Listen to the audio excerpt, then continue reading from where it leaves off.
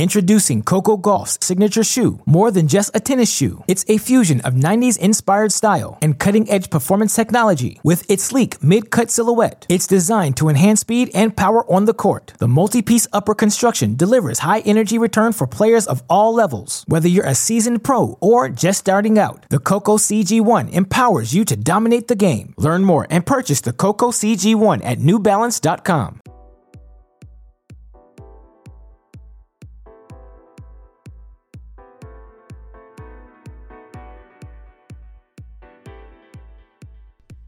Welcome to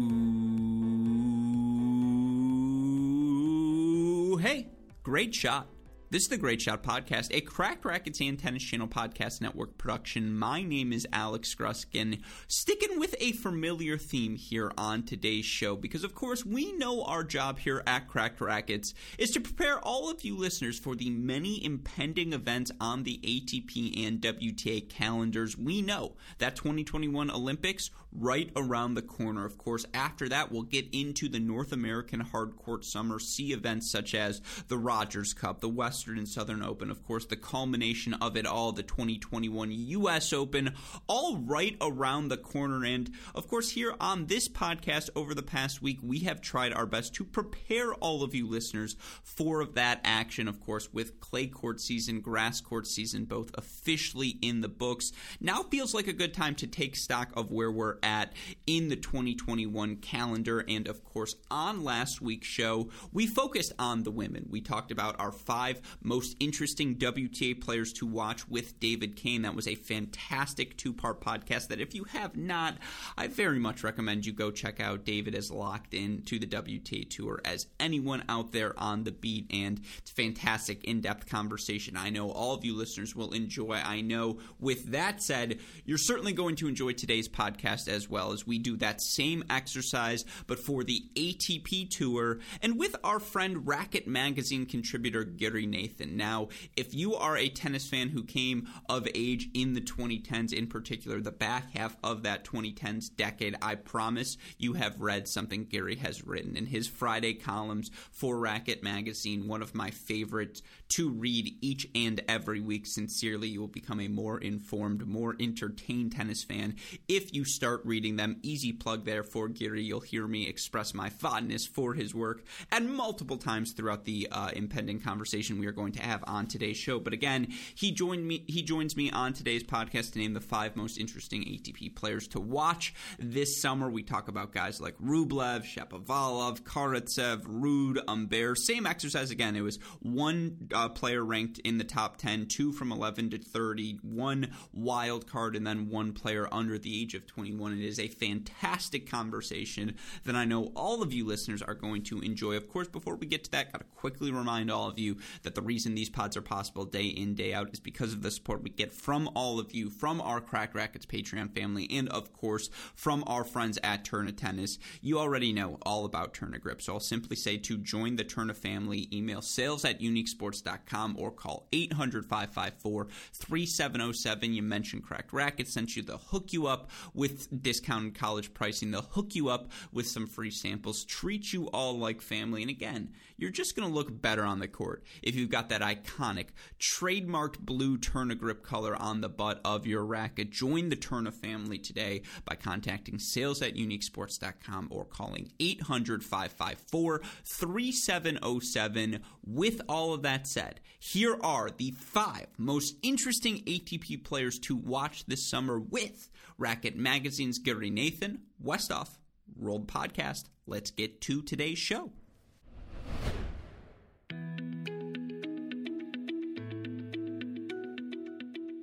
Who's your trusted source when it comes to your facility questions, concerns, and needs? Ours is Hard True, the world's largest manufacturer of tennis court surfaces, equipment, and accessories for over 90 years.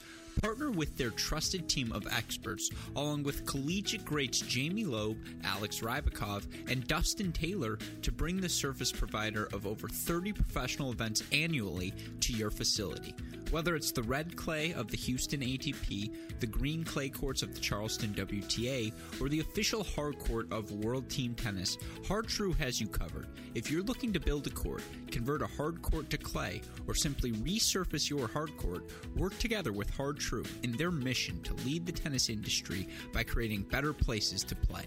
To learn more about their state-of-the-art surfaces, along with their catalog customizable on-court accessories, check out hardtrue.com or call 877-442-7878 today. That's hardtrue.com or 877-442-7878 today.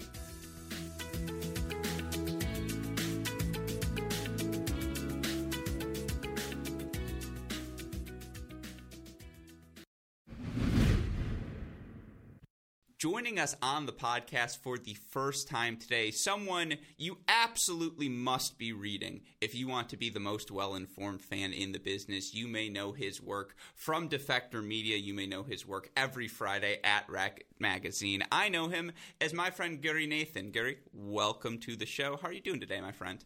I'm good. Thanks for having me, Alex. Looking forward to talking summer hardcourt.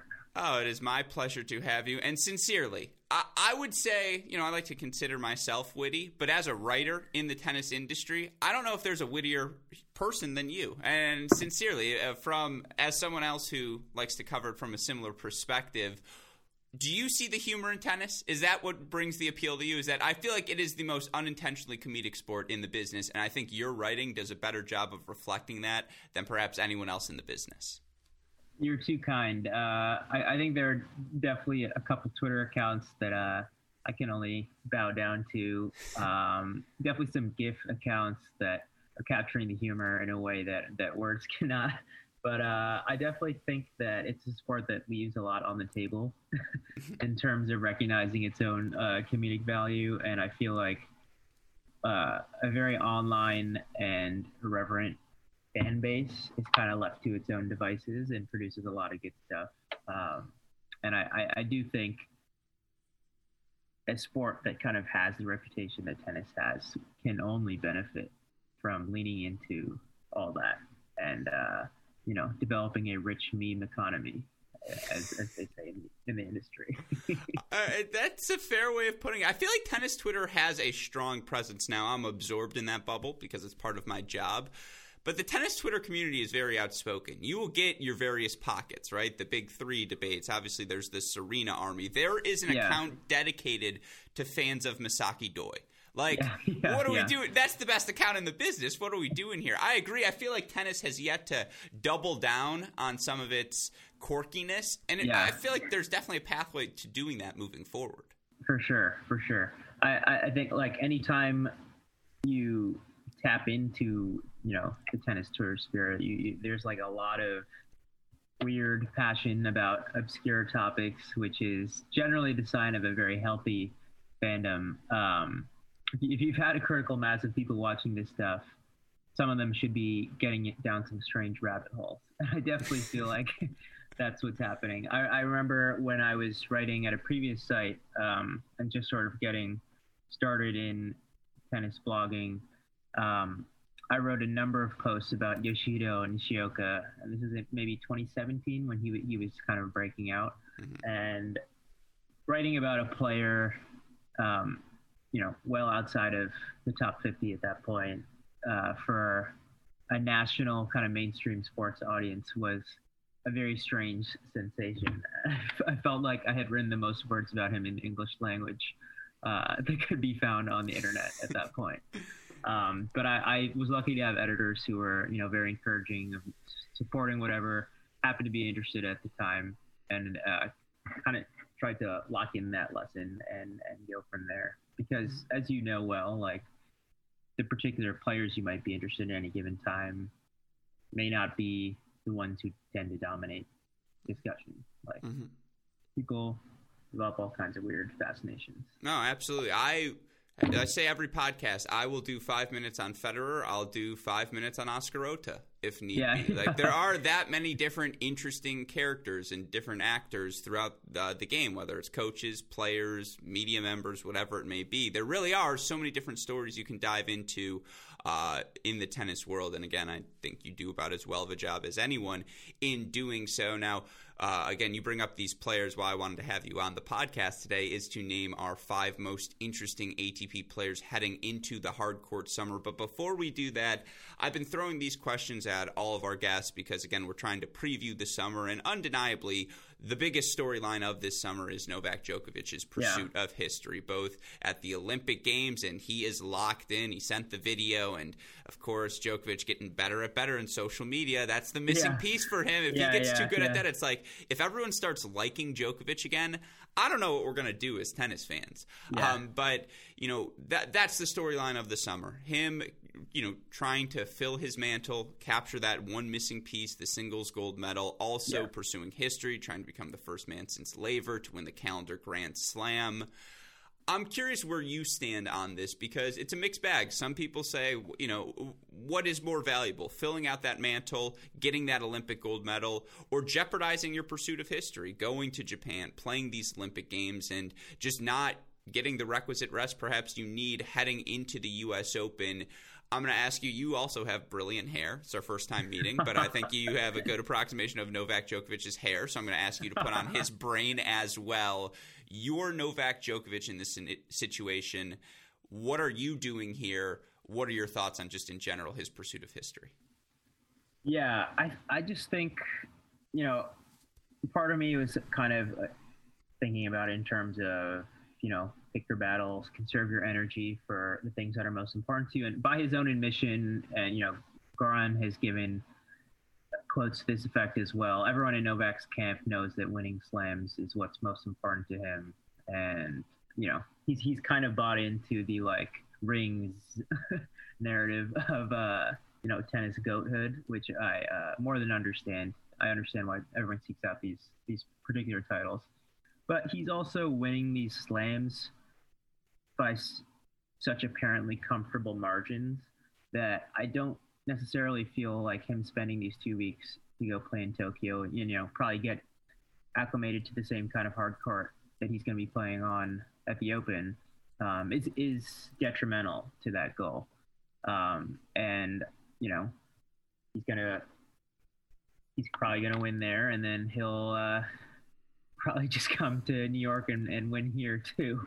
So if I'm him, I am feeling, I'm 34-3 on the season.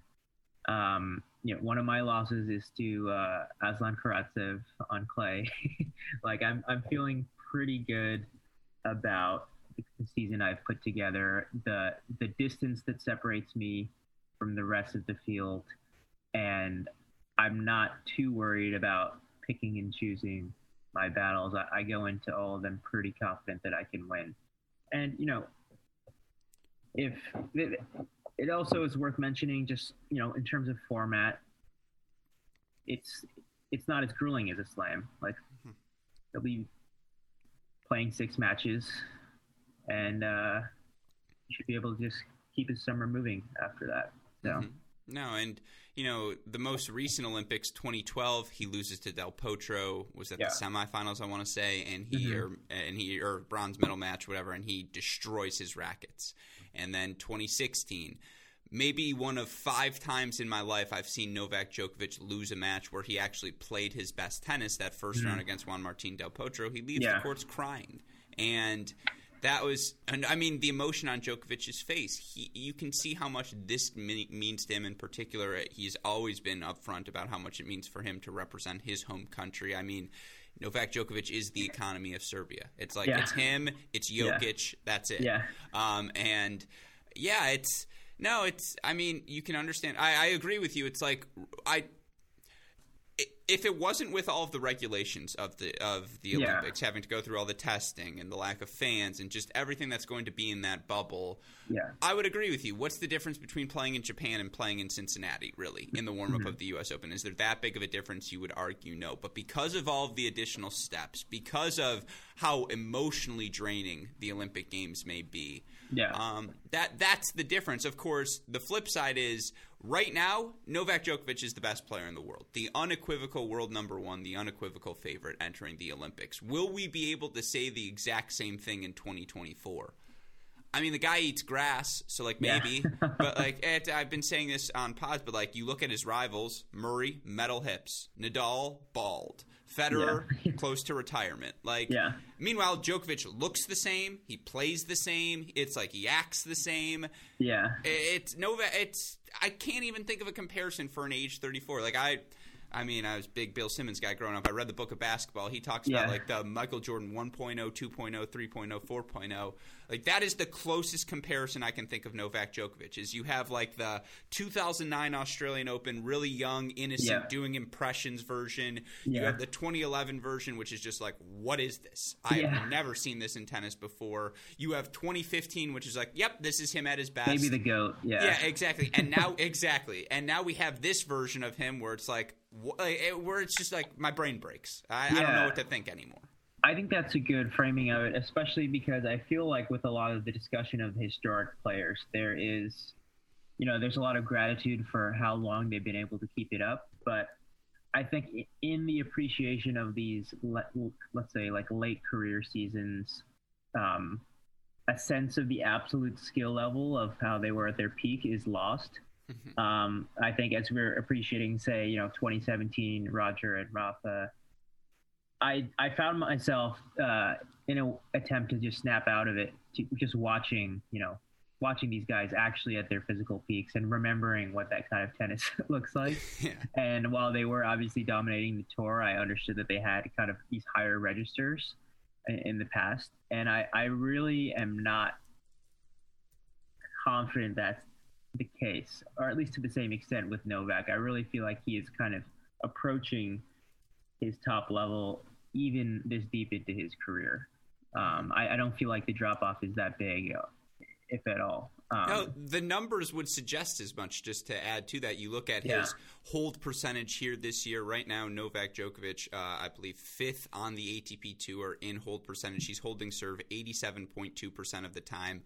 That's the fourth best clip, of his career, 1.5% above his career average. He's breaking serve 34.4% of the time. That's the only seasons that trail are 2011 and 2015. So you're like, all right, and those are his 2 best seasons. So it's like, all right, that's the best, second best. Are you like, this is the third? It's crazy to think, and it's like, he's 34. He's 34 and he's doing this. It's a joke. Yeah, and he's 34, and I think another generation of really talented players has just kind of rounded into form over the last year or so, and he's still just kind of holding them at bay very easily. And physically, he's incredible. I think at this point of his career, I'm just most stunned by the mentality he brings. 2 sets down, and he's confident he's still going to win the match. Just an unbelievable season to watch unfold. No, it's been really, really special. It's added to the delight. We're going to get into our exercise. The one other thing I want to bring up on the flip side is on the women's side. Obviously, at Wimbledon, we saw Ash Barty capture the title, and you, for Reckitt Magazine, wrote Ash Barty mows the field. Again, if people haven't read it yet, absolutely should. I made this comparison on a different podcast, but you wrote the article, so I got to run it by you. Her numbers right now, she's winning about 85% of her matches. She's played 10 total events, 4 titles, 5 finals, 8 quarterfinals in those 10. That looks an awful lot like a prime Venus Williams. And, of course, the most notable thing of a prime Venus Williams, as good as she was never that definitive number 1 player in the women's rankings because you had a Serena or an Enin or a Clijsters or a Davenport or whomever it may be just ascend above Venus and show a slightly higher ceiling. Is Ash Barty the modern-day Venus, or is she that dominant force we've been waiting for in the women's game that everyone's going to be chasing the next few years? Yeah, I mean, I love the comparison just, across, frames and play styles. Well, honestly, the style is a little more similar than just the frames. But, big servers, a lot of feel in the front of the court. It's been a real joy to just watch Barty thrive this season. I do, and you saw a little bit of it in the Wimbledon run, I do feel that there's, a little bit of inconsistency in the high pressure matches. I don't want to go in on like a silly choking narrative. Obviously, she just won a major and is having a crazy season where she's consistently going deep in tournaments.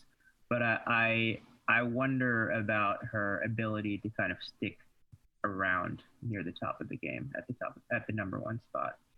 And I think she's quite frankly put to rest all the skepticism about whether she had quote unquote earned that ranking, given how sticky points were during the pandemic, just based on her performance this season when she's come back. But longevity at the top, I feel like I'll believe it when I see it. It's proved pretty hard. Mm-hmm. The field is deep. A lot of competitive players, and the kind of dominance we haven't seen on that tour for quite some time. So I probably bet against it happening until we get to see how the rest of the season goes. Your disregard of superficial narratives may be my favorite part of your writing, where you're just like, no, we're discounting that. We're like, come on, we're not gonna let a subjective analysis like influence our thoughts here. It's just, again, I mean, sometimes I'm not saying there's no room for subjectivity, but you're like, again, the choking narrative, no time for that. Yeah, I mean, I think it's hard because they are all getting at something that we do see with our eyes, and we're kind of searching for language to express. But we watched the second set of that final. It did feel like something that could have been over in straights had she kind of drilled down and served it out in that second set. But it's hard to win Wimbledon. It's hard to win Wimbledon when grass is your favorite surface, and maybe you feel like this is the tournament that you've built so many expectations around in your career. So, I was very happy to see her do it, just as someone who enjoys her game. But yeah, season over season dominance is obviously something that we haven't seen in a little while. So let's see how this goes. Venus got 4 slams in her 5-year prime. If we say Barty's got 2 through the first 2 years of her 5, does that number feel right? Like 2 more? Yeah. That definitely sounds right to me. Yeah.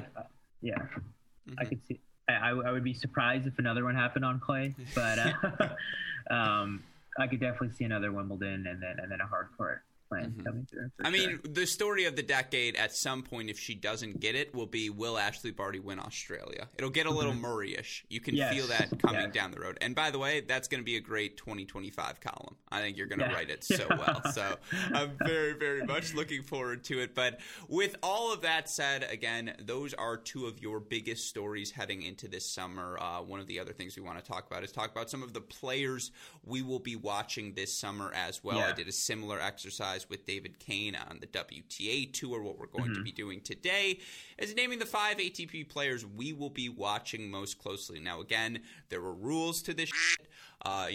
Top 10 player. One of them has to be a top 10 player. 2 of them ranked 11 through 30, one of them under the age of 21, the other pick a wild card pick. You can go any direction you want, but let's start at the top, because with Wimbledon in mind, your first pick, I know, is Denis Shapovalov, and my first pick is Andrei Rublev. And I think those are 2 guys you can talk about in a similar vein, because when you look at both of them, what is the thing that jumps off to you? It's the power tennis that they can play, right? It's just when they are clicking, they take the racket out of your hand. Yeah.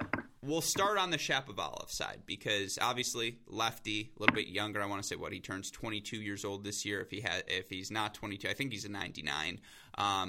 That sounds right. Let me double check. Yeah, I believe currently number 10, obviously, in the rankings. That ties his career high. He's coming off of the first Grand Slam semifinal of his career. And if we're being honest, he outplayed Djokovic through all of the match, not just set 1, all of the match. And 5-4, 30-all, the missed forehand approach, that's the glaring thing. But I'm going to be thinking about that one for a while. Exactly. But he can come out of that Wimbledon and without getting laughed at, could say to his coaches, I think I outplayed Novak today. What do you guys think? And they could be like, it's like -2 or 3 points. You really did, Dennis. Yeah. So he flashed that ceiling. The floor is a little bit lower. When it's bad for Shapovalov, it's not the best. Bad. Yeah, but why is he a guy you're watching closely? Yeah, I mean, it's. I think he's a player that people have been kind of hoping to see this kind of run from for a couple seasons now, and you know, the few flashy statement wins he's had early in his career definitely set up expectations in a certain way, but churning through a draw week after week is kind of a different exercise and requires a different skill set and maybe a more reproducible game plan for winning matches. And I think something we saw in the Wimbledon run was him, slightly scaling back his incredibly dynamic and risky style of play and going for bigger targets. If you look at that RBA win, I thought that was an extremely persuasive, win over a veteran with just more conservative shot selection, but still the incredible, shape and power in his ground strokes that allows him, as you said, to take the racket out of so many opponents' hands. And just the fact that he was putting it together in best of five made the semis with some pretty solid victories along the way. The Khachanov match was great as well. He just seemed to me like a player who very obviously has the physical tools to win a lot, but just has to figure out a few things in terms of return of serve, change of pace. The slight for a one-hander, he never seemed to have a very comfortable slice, and shot selection as well. So it really does seem like it came together last month, and I am curious to see how well he can translate that to a surface that he's obviously had some great results on. If 4 years ago was when he really did break out with that win over Rafa in Canada. Was that Toronto or Montreal? That was, I think that was Toronto. It sounds right. Yeah. It's one of the Rogers Cups. Yeah. One of those locations. Yeah. And, that a player with still that same raw shot making ability, who I think is in much more, physical condition. He's just grown up a lot, and he looks a lot stronger, and stamina is there. And I'd be surprised if he didn't have a really great summer hardcourt season coming off results like this. 35-22 in his last 52 weeks. He's made 9 different quarterfinals, 6-3 in that quarterfinal round. Of course, he's made the first 2 quarterfinals at the Slams in his career, 2020 U.S. Open, now semifinal here at the 2021 Wimbledon. I mean, the numbers are kind, and all of these numbers via our friends at Tennis Abstract. He's got a career high in hold percentage. He's hovering around his career high in break percentage. The big thing for him, you look at their stats leaderboard, he's 10th right now in hold percentage amongst top 50 players on the ATP Tour, 9th in first serve points, percentage of first serve points won. The power has always, he's been a part of our lives, part of the tennis ecosystem for so long now. We feel like he's a veteran. He's not. Yeah. He's 20. He's 21 years old, or turning 22. Just turned 22 in April, and this is a guy clearly ascending towards his prime, ascending towards that ceiling. I agree with you. Even the return percentage, he's up to 30th amongst top 50 players, and that doesn't stand out, but there are only 11 players right now in the top 50 who rank top 30 in both hold percentage and break percentage. He's one of them, and he's always flashed a well-rounded game, and he has plus athleticism. You could argue pound for pound, Denis Shapovalov's the best athlete on the ATP Tour. That combination of explosion, power, quickness, all of it, he's got it. The problem is he gets a little slap happy. And again, the break percentage for him is over it's like 21%, which again, it's good for 30th now, but that's not great. And it's clearly still very much like the Tsitsipas backhand. You feel like it can absolutely be a weakness where if you attack it with pace, he's gonna swing through. But moving forward, that's the thing you want. You want someone who's playing on their terms. You want someone, right, who's able to swing through, who, as to quote myself, takes the racket out of your hand. And that's what Shapovalov has, that trait. And you just can't teach that. So I would agree with you. And especially, you kind of mentioned it, summer hardcourt should be his bread and butter. This is the surface where he should thrive. Yeah. Yeah, I think as we just think about prospects and what they need to succeed, I feel like the ability to end points in, multiple areas of the court, and in particular with the serve. He has a great serve and just a really solid ability to hit through the court from multiple positions. And, it kind of showed itself well on grass. And as you say, there's absolutely no reason it shouldn't continue to the hard court. Mm-hmm. And we look for him again. He's 15th overall right now with ELO rating, 10th in 2021 specific ELO rating. Yeah, it's crazy to see Shapovalov as a top 10 guy, but that's what he's been here in 2021. Like it does feel like there's a divide, though, and this gets me to Andrei Rublev, our next player here. And I apologize in advance. I feel like we might brush over that 40-minute mark. I'm just warning. But introducing Coco Gauff's signature shoe. More than just a tennis shoe, it's a fusion of 90s inspired style and cutting-edge performance technology. With its sleek mid-cut silhouette, it's designed to enhance speed and power on the court. The multi-piece upper construction delivers high energy return for players of all levels. Whether you're a seasoned pro or just starting out, the Coco CG1 empowers you to dominate the game. Learn more and purchase the Coco CG1 at NewBalance.com. You look for Andrei Rublev, or you look right now at the top 10 of the ATP rankings, and we'll get to Rublev and his place in that top 10. But it's Djokovic 1, Medvedev 2, Nadal 3, Tsitsipas 4, Zverev 5. That feels like your top 5. I feel like we have finally started to separate the field a little bit. They're starting to see a degree of separation. Now, the question for me coming out of Wimbledon, because I'm not saying they're going to be the new big three or the new, like, they're going to achieve to that level, but Medvedev, Tsitsipas, Zverev coming into this Wimbledon, finalists at the last 3 Grand Slams. Yeah. Well, Berrettini has now made a final as well. And he's like 39-12 over his last 52 weeks, and top 5 by the advanced metrics, and a top 3 server, and it's just him, Isner Raonic holding 90% of the time. And given that he's now made a Grand Slam final, given that he made a semifinal at the U.S. Open, given I would argue that he played Djokovic as well as anyone at the 2021 French Open, I probably include him now on that list. I say it's Medvedev, Zverev, Tsitsipas, and Berrettini who have separated themselves. And despite all of the success he had at the end of last year to start this season, I don't put Andrei Rublev on that list. I haven't put Shapovalov on that list as well. Is that fair? Like, do you think Berrettini belongs? Because it's tough to say Berrettini a little one-dimensional, like a Rublev, like a Shapovalov. At the same time, that dimension's just a little bit further progressed. So, sure. What category? I guess, where do you see that separation between this group? I think if you'd asked me before this grass season, I would not have made the distinction you made between a Rublev and a Berrettini.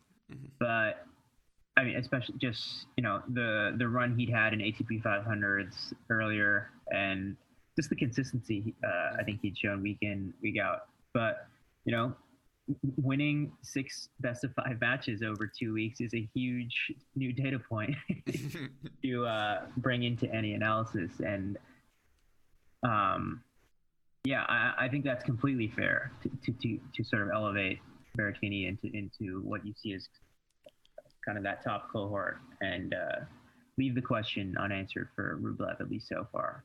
But I think he'll go a long way towards answering it one way or another the rest of the season as we move to hard courts, where he has historically been very comfortable. Mm-hmm. All of that said, Andrei Rublev right now 62-18 in his last 52 weeks. That's a 78%. Yeah, it's a joke. And again, I was really bored last summer because there was nothing for anyone to do, and so I looked up the best seasons of the best players in ATP history, and the Federers, Nadals, Djokovic's, they hit that upper 80% range, 88 to 91% of their matches won. They're making finals in half of their events. They're winning half of their events. They're making finals in 3/4 of them. Rublev's not on that level, but when you hit that, if you're 22, 23, 24 years old, you're hitting that 62 win threshold. You're winning about 80% of your matches. You're winning a bunch of 500 titles, making quarterfinals at a couple of slams as well. It's been a really good last 52 weeks for Andrei Rublev, and yet I think there's a bit of a Dominic Thiem effect here. I feel like he may have a scheduling thing. Exactly. Are you feeling that at all? I could definitely see the argument for it. I think if we saw I think right now his performance is just still too solid for me to see the case against the scheduling. But I could see it catching up to him for sure. Mm-hmm. It's just. It's so much tennis these last 52 weeks, right? It's like they started a second season in August, and then it was like you had like a little 4-week pocket because you had to go to Australia so early. Right. Yeah, he's been playing a ton of tennis, and it does seem like maybe in this kind of formative period, as these future top 10 players are figuring out their games, maybe it's not the worst thing for them to just be getting a ton of reps on a lot of different surfaces. But there will definitely come a point where you want to triage the calendar a little more thoughtfully.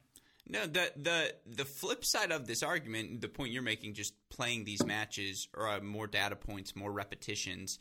Look quietly, Rublev's grass court season, finals of Halle, loses to Humbert, 4th round of Wimbledon. He's played fewer than 20 grass court matches in his career. It's like, actually, that's a really good development for him. Very solid. So that's why I want to bring him up, is because I feel like, I just made the case for why Berrettini's on a tier above him. At the same time, if I tell you Andre Rublev's the guy who ends up making that run at the U.S. Open, semifinals, finals, not beat Djokovic, let's not get crazy here, but like semifinals, finals, it's definitely in the realm of possibilities. Totally. And it did feel like he had his kind of breakout slam earlier than a couple of these other guys when he made the quarters at the Open. And I think got dismantled by Rafa, if I remember correctly. But I think the ability to win in best of 5 was there arguably before some of the people and other players in his cohort. So, I always felt like it was a matter of time before he found the way to translate. And like you said, I think the ability to have a great grass court season despite very minimal experience is pretty impressive. And even just thinking about his style of play too. Definitely an encouraging sign. Yeah. No, the power he has from the baseline, it jumps out to you the moment you watch him play. He's what the eye test, right? It's just it'll take you 2 seconds. You're like, yep, he's got it. Give me that guy's forehand, and it sounds like a freaking cannon. He's taking off anytime he hits the ball cleanly. But again, those are our top 10 players. I don't think we have to make too convincing of a case to say, hey, 2 top 10 players, 2 of the most interesting this summer. But as we move further down the list here, the names start to get more interesting. And where I want to go next is with the Lion, a man you have written about before, if you recall back in the, I think it was end of April-ish, where I think it was Aslan Karatsev's, I don't remember the title, but it was something about Aslan Karatsev. And, you made the, I've referred to him this season as the GOAT, because what he did at the start of this year, FAA loses to him in 5 sets in the 4th round, and everyone's jumping off the FAA bandwagon, and then he ends up making the semifinals. And I don't think we properly apologize to FAA, but that's a story for another time. Yeah. Karatsev has been amazing, and he was incredible on the challenger level at the end of 2020. That success immediately translated to the ATP level at the start of this season, of course. He slowed down a bit since then, but you look for Aslan Karatsev right now entering this hard court summer, I believe, still ranked number 24 in the ATP rankings. That's his career high. He's still 52-17 over his last 52 weeks. Now has lost 5 of his last 7, but still clay courts, grass courts at the ATP level. That was his really first run through that ringer. Why is he on your list here? Yeah, so as you point out, shifting surfaces, while it did have some incredible results, notably that Djokovic win that I mentioned earlier, it's a guy who doesn't have a ton of experience playing at this level, and in general for one, but specifically on these other surfaces, on clay and grass. And meanwhile, you look earlier in the season and the ridiculous things he was doing on hard court. My main curiosity is whether he can just bring that level back once he goes back to a court surface that is more comfortable and more perhaps suitable to his playing style as well. But once I saw that the Australian Open run would be followed by But just a couple weeks later, by that Dubai run, I realized, maybe there's something real here. Like, it seems like there's a top 20 level player that has just emerged onto the tour, fully formed at age 27, which is not something you see too often. And I think figuring out whether he can sustain that level earlier this season through this summer hardcourt season is definitely going to be interesting for me.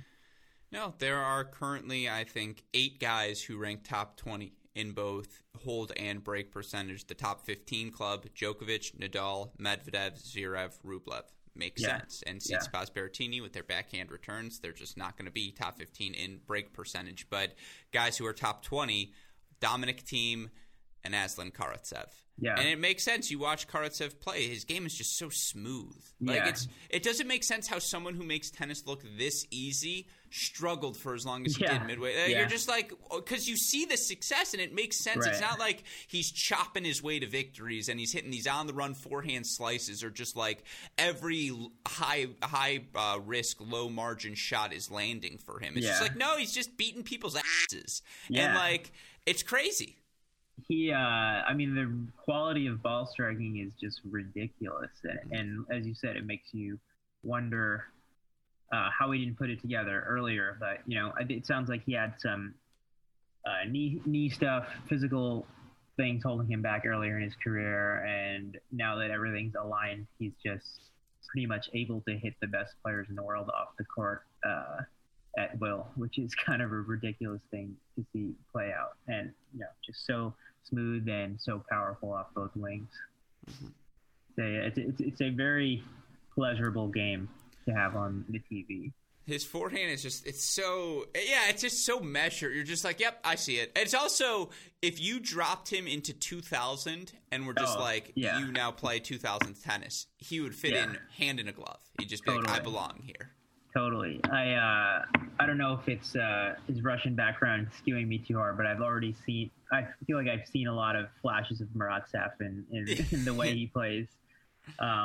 Just that pure power and shot making talent you really don't see it that often at this level of execution. And he's like a sneaky 6'2" too, or it's just like everything about it. You're just like, yep, check. You're like, good size, good speed, good power, like good off of both wings, no discernible weakness. Like, I suppose other than he loses focus every so often. Like, guys, really, really good. And honestly, still for him to, as you mentioned, make that final in Belgrade, for him to round of 16 Madrid, round of 16 Rome, that's going to keep you in the top 30. And so he is well positioned. And, this is where he's got some points now. He's starting to defend a lot of challenger success at the end of last year. Obviously, he gets to play ATP level stuff, so he's got the opportunity to add on. But this is where, if he wants to be really well positioned for 2022, this is the portion of the season he's definitely got to deliver in. I think so. And, we talk about sort of the struggles he had as the tour moved to different surfaces, but he still does have wins over Diego Schwartzman on clay. Admittedly, Schwartzman himself is in a rough patch then, but, he has that win over Medvedev in Rome on clay. So despite it maybe not looking as comfortable to him as in the hard court, not bad for a first pass at an ATP clay and ATP grass season. I think this kid's got a real future. I like it. Yeah, I would very much agree with you. Well, speaking of kid, though, that's where I want to go with my next direction. I suppose he's not really a kid at this point. My next player, 23 years old at the end of this season. One of the, I think we all agree, 10 best clay court players in the world. Clearly, the question is, what can he do on the other surfaces? I am, of course, talking about world number 16, Casper Ruud. You look for Ruud over these last 52 weeks, 36-17 overall. He made 2 semifinals, I believe, in Rome. I think he made a semifinal in Monte Carlo as well. Just made the final today in Bastad. Now, third round, five-set loss to Alejandro Davidovich Fokina, certainly a little bit on the disappointing side. But great match, though. Yeah, very, very fun match. He also won a tournament in Geneva on clay in the build-up to the French Open. You look for him 13th in overall ELO, 11th in 2021 specific ELO. He's another guy who would be right on that top 30 fringe with, the Shapovalov. I think Korda's in that mix as well. The next group of players, he's a name who, when you start looking at the stats and you're trying to say who have been the 15 best, maybe not the 10 best, but the 15 best, you have to include Casper Ruud in that conversation. And then again, here's my hot take, I suppose, for you. I think he's the best approximation of what a human looks like that's trying to impersonate Rafael Nadal. Yeah, I mean, it's fascinating, right? Like that is what the mortal Nadal and a righty Nadal looks like. Yeah, I was about to say something very similar. I mean, you look at the RPM stats, and he's right up there, and I think on pushing past him on some of the graphs I've seen. And yeah, if you look at someone, a normal 99th percentile, 99.999 percentile human athlete trying to replicate that extreme topspin, obviously especially comfortable on clay, and yeah, that's very reasonable comp, I think.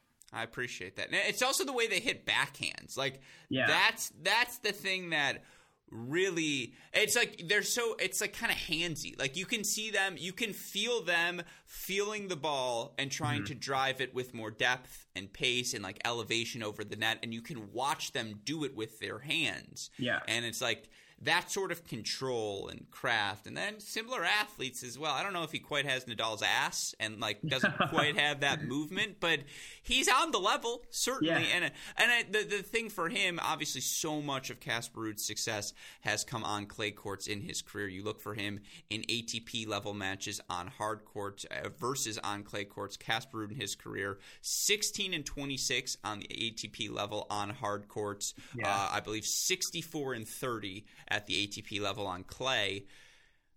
That doesn't those two I'm missing something. There's a disconnect there, and perhaps it's a sample of that. He should be better on a hard court, right?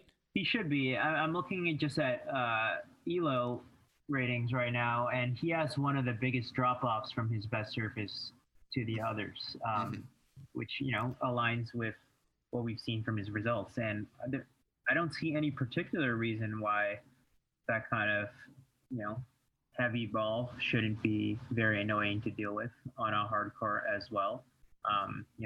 Maybe it's a movement thing. I haven't been watching his hardcore matches closely enough to really pick up on that. But in theory, I see no reason why the game shouldn't translate.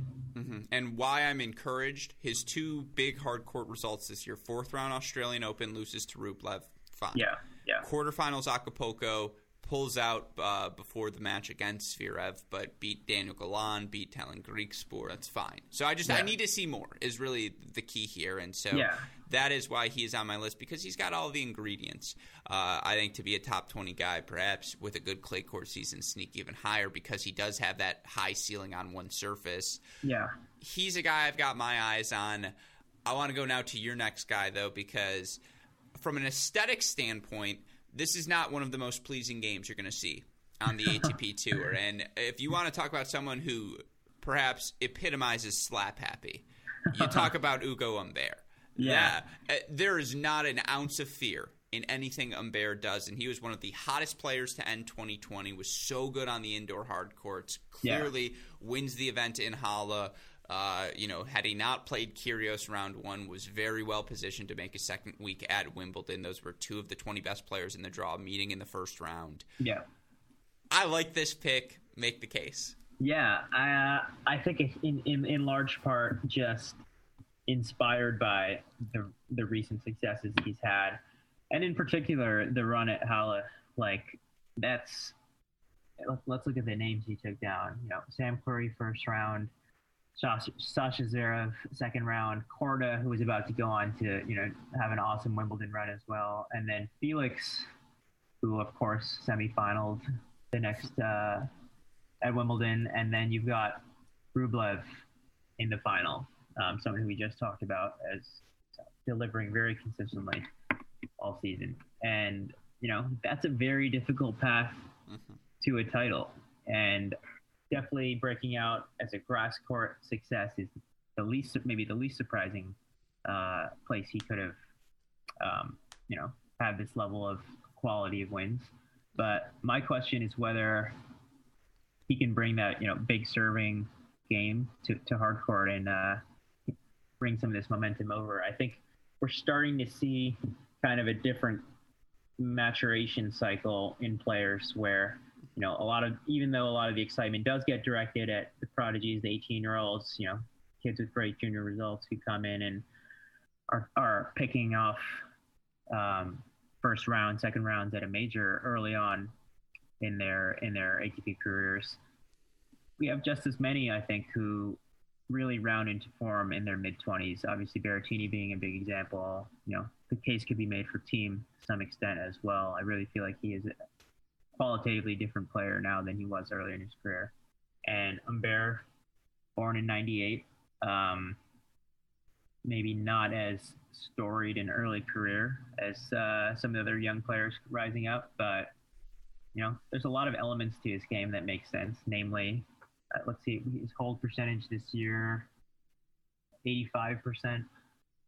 Good for 12th, by the way, amongst top 50 players.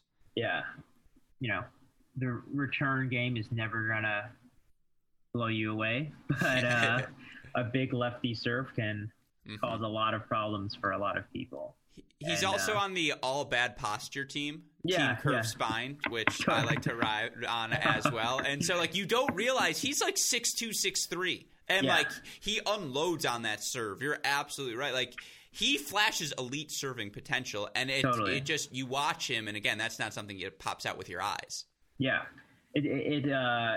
sneaky big guy, not so sneaky dominant server, and the other thing that makes it interesting to me is that his runs at majors, where I expected him to do things, were ended by Nick Kyrgios in the first round. So in Melbourne and at Wimbledon. So that feels like not a super useful data point one way or the other, right? Exactly. That's not your everyday first round slam loss. A 5-setter against Nick. So I am very curious to see. Hopefully he draws someone else at the Open first round this year and see if he can kind of use this recent success and that big serve to, win some matches. It's crazy to say he's the best French men's tennis player in the world right now. Yeah, definitely. And it's I don't know what that says about the state of French tennis. I suppose that I'll leave that to the big thinkers, but he's the guy right now. And it's again 3 ATP titles in his career. He's won them all in the last 18 months or 19 months, whatever it may be. I would agree with you. I think it is a little one-dimensional. And I just don't understand. Again, this is where I see a break percentage like his, where it's not good this season. Not good. Yeah, and I think he's 48th amongst the top 50 players on the stats leaderboard. 14.6%. Yeah, that's bad. We can just when you're under 15, let alone under 20%, that is not good. But I guess it's the extreme grips. That pace gives him problems, but I don't feel like it should. The way he's able to generate pace from the baseline, I feel like he should have more success as a returner. I feel like it's a low-hanging fruit. Yeah, I mean, I'm just looking at his break percentage over past seasons. It's always been pretty rough, but last season he was up to 20, and I feel like that's an achievable mark for him. As we pointed out, being elite on the tour in both those categories is something only very few players can pull off. But I really feel like he could be a guy pushing close to 90% hold percentage if he kind of develops a little bit and keeps serving the way he has been recently. And then at that point, obviously you don't want to be at 14%, but a mediocre return game should keep him in the top 20 fairly comfortably. It's Shapovalov-ish. It's just get to that. Or see, it's get to 20%, And just by virtue of your serve, if you're a top 30 returner, you're going to be top 15. Like, I agree with you completely. And it feels like it's such an easily improvable thing that the upside for him is very achievable. Yeah. When you need mealtime inspiration, it's worth shopping Kroger, where you'll find over 30,000 mouth-watering choices that excite your inner foodie. And no matter what tasty choice you make, you'll enjoy our everyday low prices, plus extra ways to save, like digital coupons worth over $600 each week. You can also save up to $1 off per gallon at the pump with fuel points. More savings and more inspiring flavors make shopping Kroger worth it every time. Kroger, fresh for everyone. Fuel restrictions apply. And you know, from the baseline, you know, creates a ton of pace off both wings. Obviously not the most consistent or fluid all the time, but on the grass, there were definitely matches where I was like, you know, he's the best guy in the tournament. He should win this. He should win that title on Hala. And I'm very curious to see whether this is a player with some staying power or he just kind of fizzles out for the rest of the season. But he's put together a pretty impressive stretch. 100% agree with you. And again, great hair.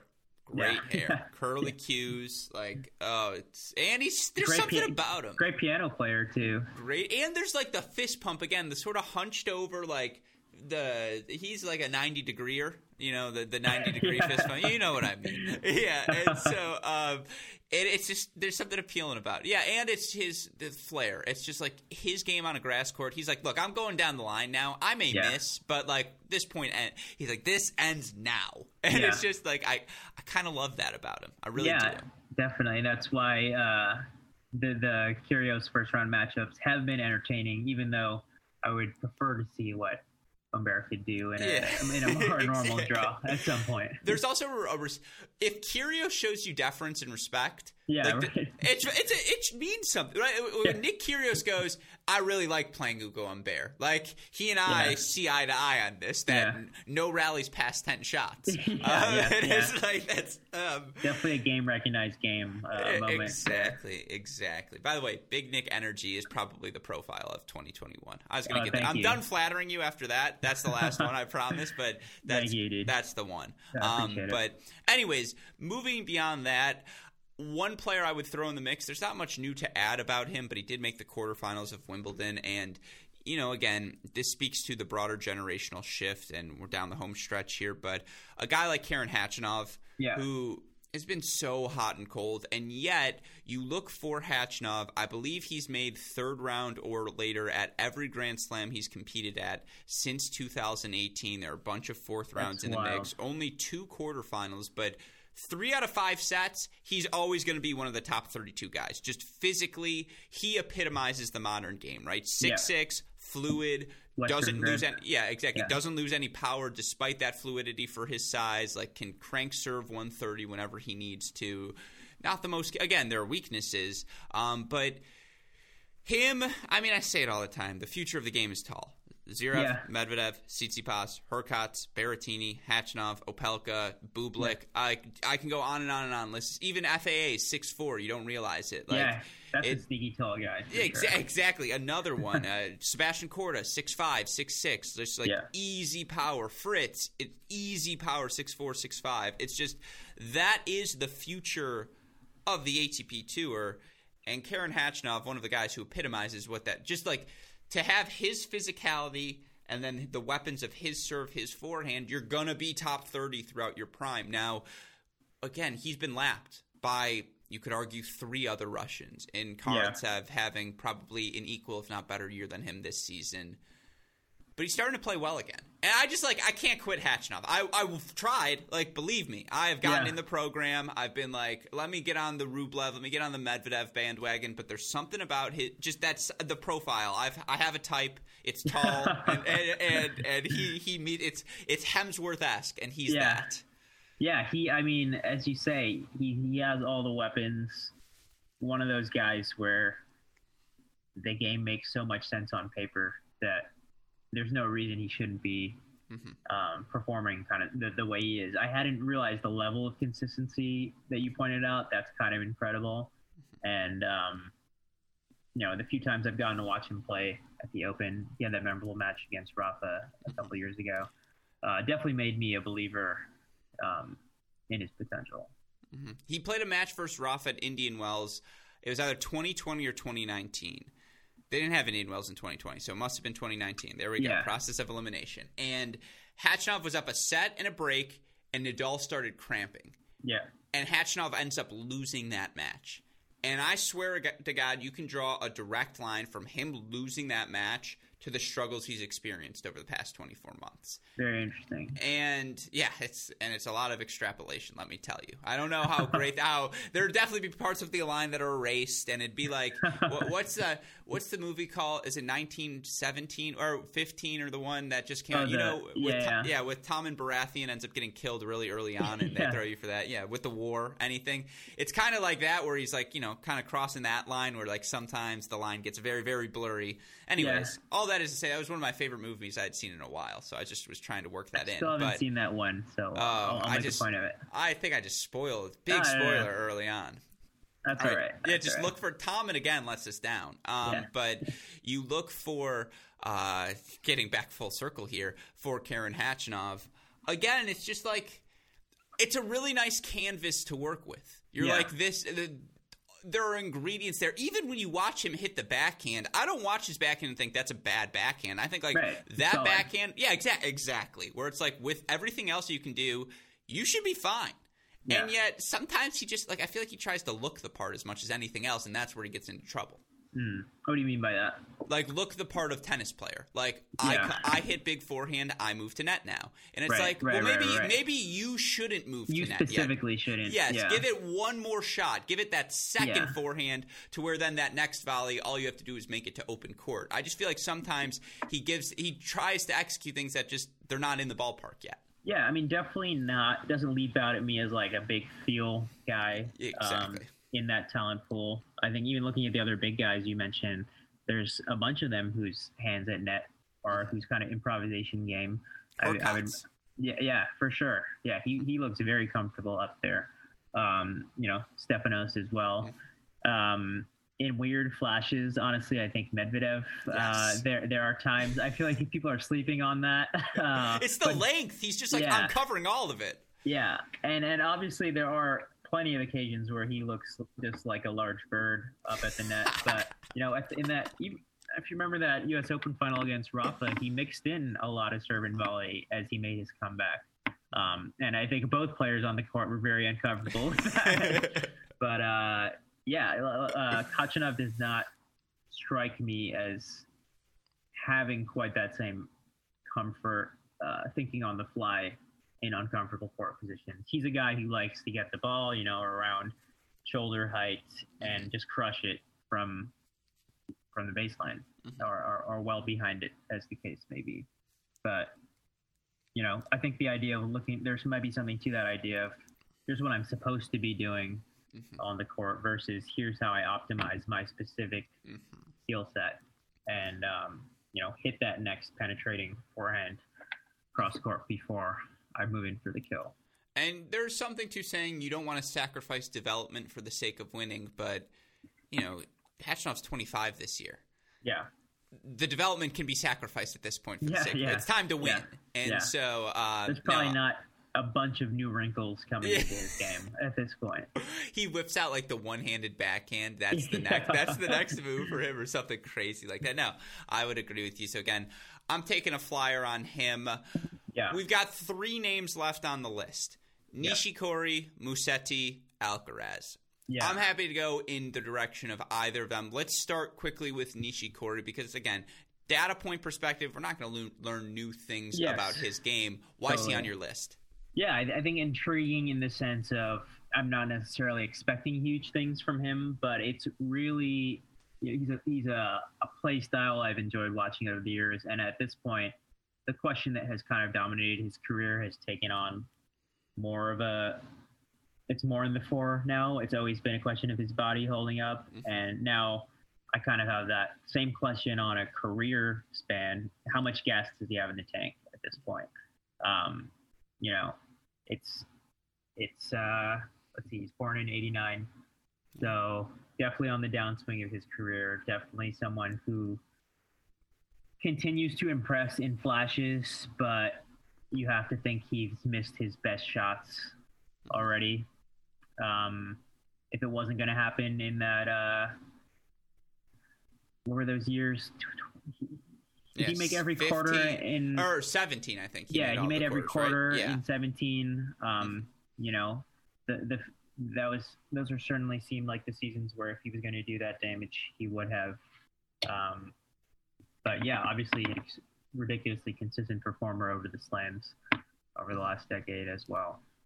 No, why I wanted to save Musetti Alcaraz for last is I'm ready to turn the page. It's a little extreme, but Federer, Djokovic, Nadal, fine. But the French generation, Simone, Gasquet, Tsonga, probably done with them. Respectfully, done with them being top 20 guys. When I say done with, I'm never advocating for someone to retire. Play as long as you want. I don't care. But you're staying in the top 20. We're probably done with that French generation. Nadal is the last one of the Spanish generation. The best players of that middle tier of generation Cilic and Grigor and Raonic, it's you've got Carreno Busta and you've got Bautista Agut left. That's really it. Raonic constantly dealing with injuries. Dimitrov in the foreground, or in the background, I suppose, but constantly dealing with little nagging injuries. And just, Nishikori always dealing with injuries. Cilic, clearly a step slower than he was even as recently as 2019. And, again, it's just tough pretty for him. Pretty distressing loss for him at the Wimbledon, too. Exactly. And so it's just I don't want to say I'm done with a full generation of players, but I think that lost gen, which is what they're always going to be known as, they've been surpassed. We've talked about it. Guys like Ruud and Humbert, they make up the middle class of your top 50 now. It's not outside of Carreno Busta, Bautista Agut, and I suppose Karatsev and a Dan Evans hanging on. Yeah. It's all 25 and under players populating now the upper echelons of the game. Totally.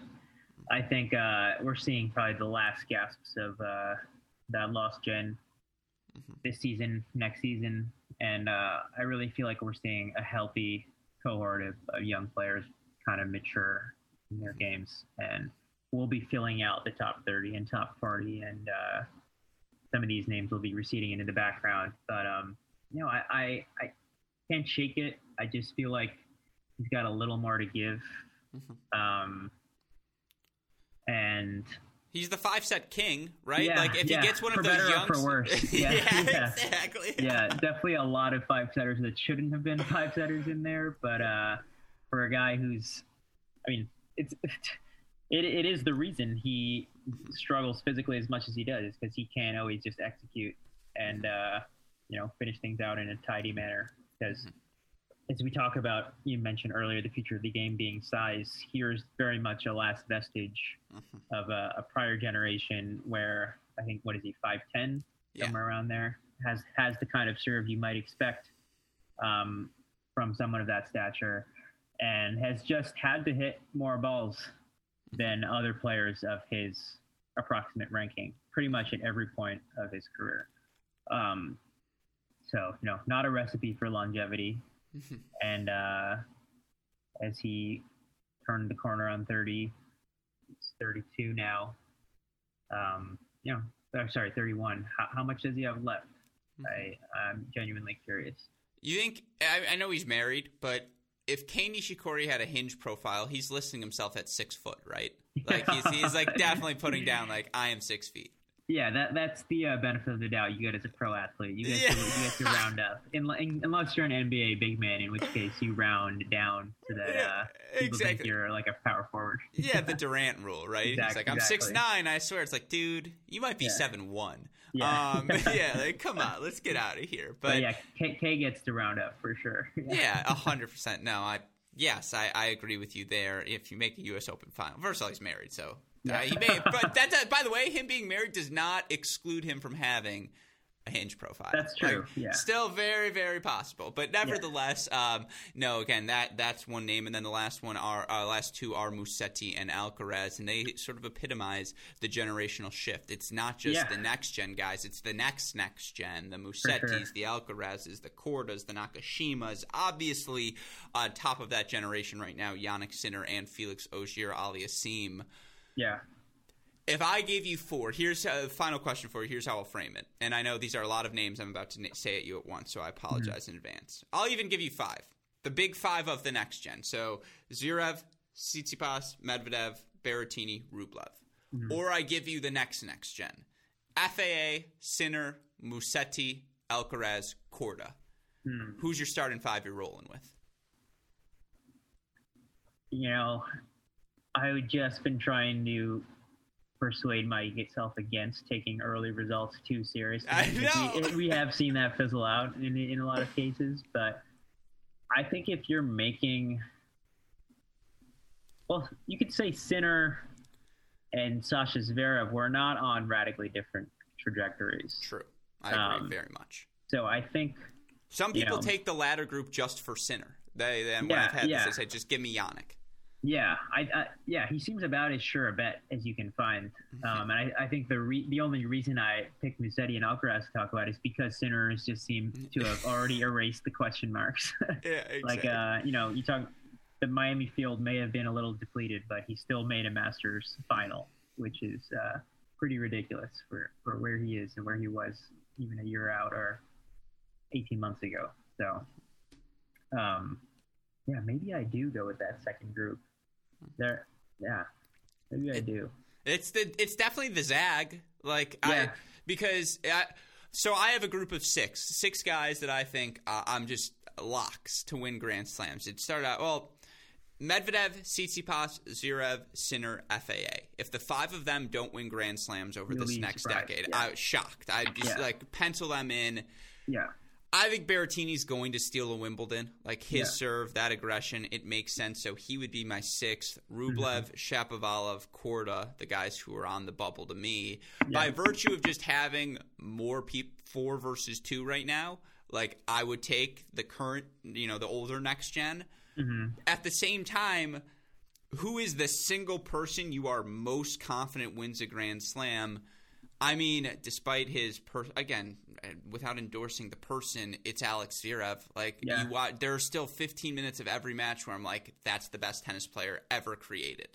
Just physically, lab grown. Yeah, you're just exactly. If Daryl Morey created a tennis player, it would be Alex Zverev minus the second serve issues. But that's the fundamental flaw because something has to go wrong. Right. But if it's not him, it's Sinner. It is. Yeah. It's absolutely a Sinner.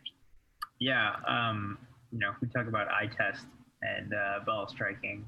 That's someone who I haven't gotten a chance to see up close, but definitely just want to hear the sound off the rack. I did actually see him once, but just a ridiculous, a Berdych style, Del Potro style of ball striking that I feel like, how could this not work?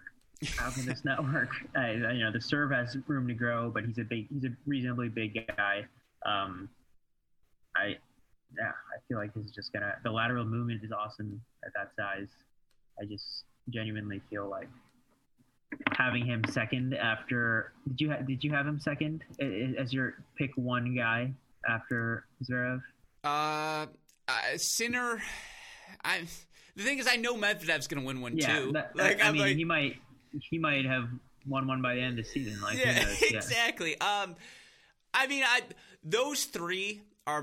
He's Tsitsipas too. Again, I said the 5. It's the 5. I will never give up my FAA stock. You look at the records of youngest players to do things. The list is always Richard Gasquet, who was the best 15-year-old ever. Nadal, Djokovic, Del Potro. FAA has set a lot of the records since then and surpassed those first 4 guys, and Carlos Alcaraz has matched a lot of FAA's records. Yeah. But, and he's still only not even 21, 8 ATP finals, 4th round at 3 of the 4 slams, has made a clay court final, which is the only slam he's missing for the 4th round.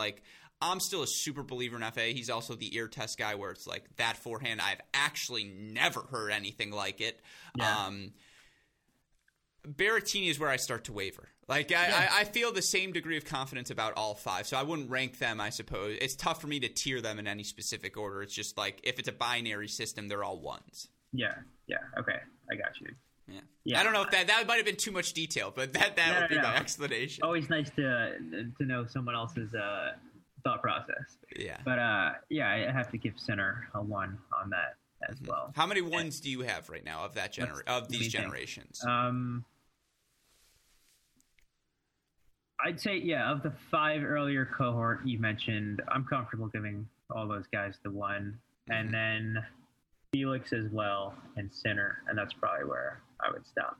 Need to see a little more from the, was it Korda, Alcaraz, and Musetti you mentioned? Yeah, it's a little more. Although I think Musetti went a pretty long way towards answering some questions this season as well. Ditto with Alcaraz. That forehand, it takes you. You're just like, okay.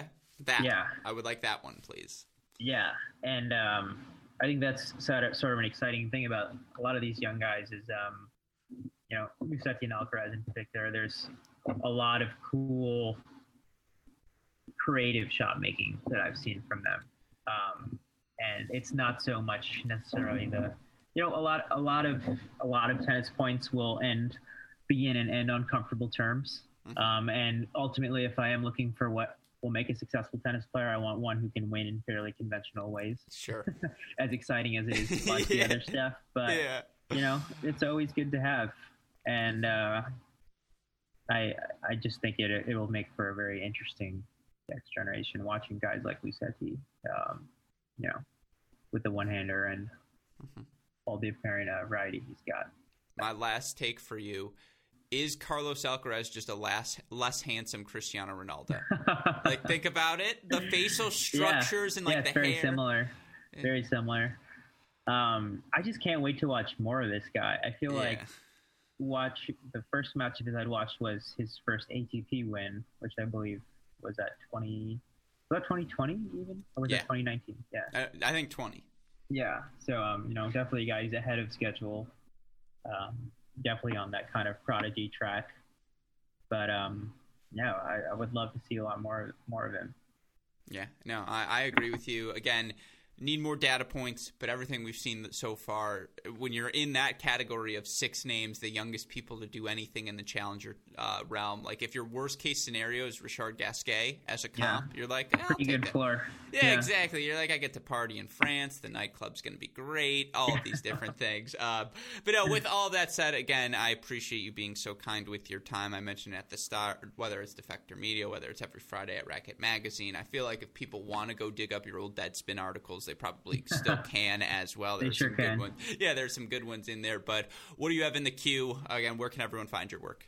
I'm going to be working on a piece on Djokovic, hopefully in time for the U.S. Open. So more on that soon. But in the meantime, I'll probably just be picking and choosing what's been exciting. I always love the lead up to the Open. I love the summer hard court, so looking forward to just watching along with everyone else and seeing which of these names and vague predictions we've made actually pan out. So you going to get on the road at all? Hopefully, yeah. City Open, I definitely want to make it to if I can. The field looks really good. And then definitely we'll be at the U.S. Open. I am hoping to go to the City Open as well. I feel like a lot of us here in the States have circled that one as it looks first good. One back. But no, again, sincerely, I'm not just blowing smoke.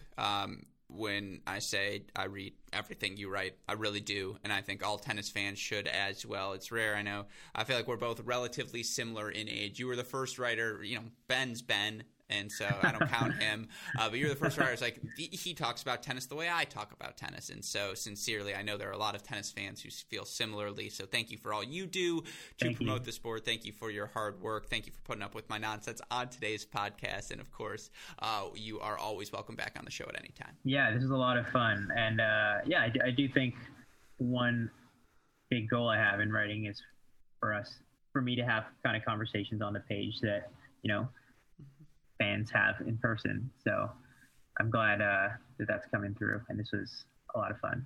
Awesome. Well, again, take care, be safe, be healthy. We will talk to you again soon. All right, see ya.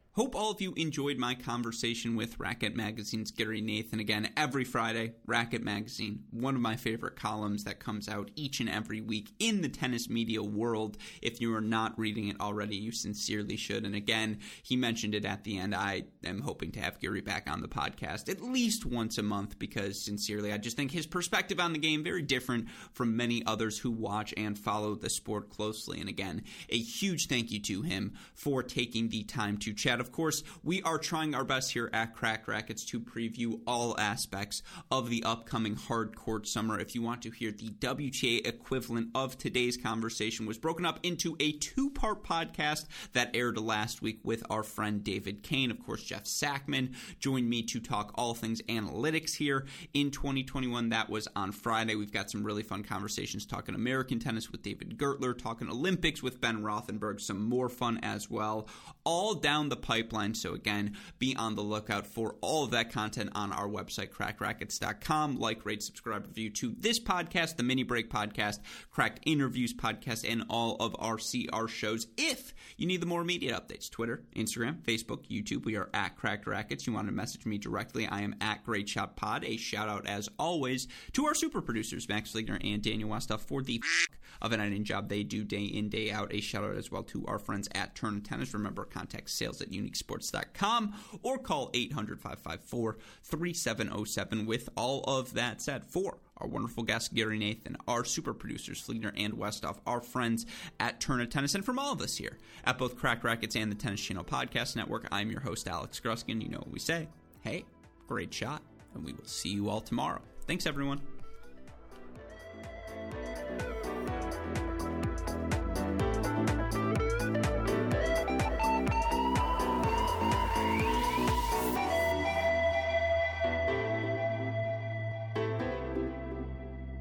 Another day is here, and you're ready for it. What to wear? Check. Breakfast, lunch, and dinner? Check. Planning for what's next and how to save for it? That's where Bank of America can help. For your financial to-dos, Bank of America has experts ready to help get you closer to your goals. Get started at one of our local financial centers or 24/7 in our mobile banking app. Find a location near you at bankofamerica.com/talktous. What would you like the power to do? Mobile banking requires downloading the app and is only available for select devices. Message and data rates may apply. Bank of America NA, member FDIC.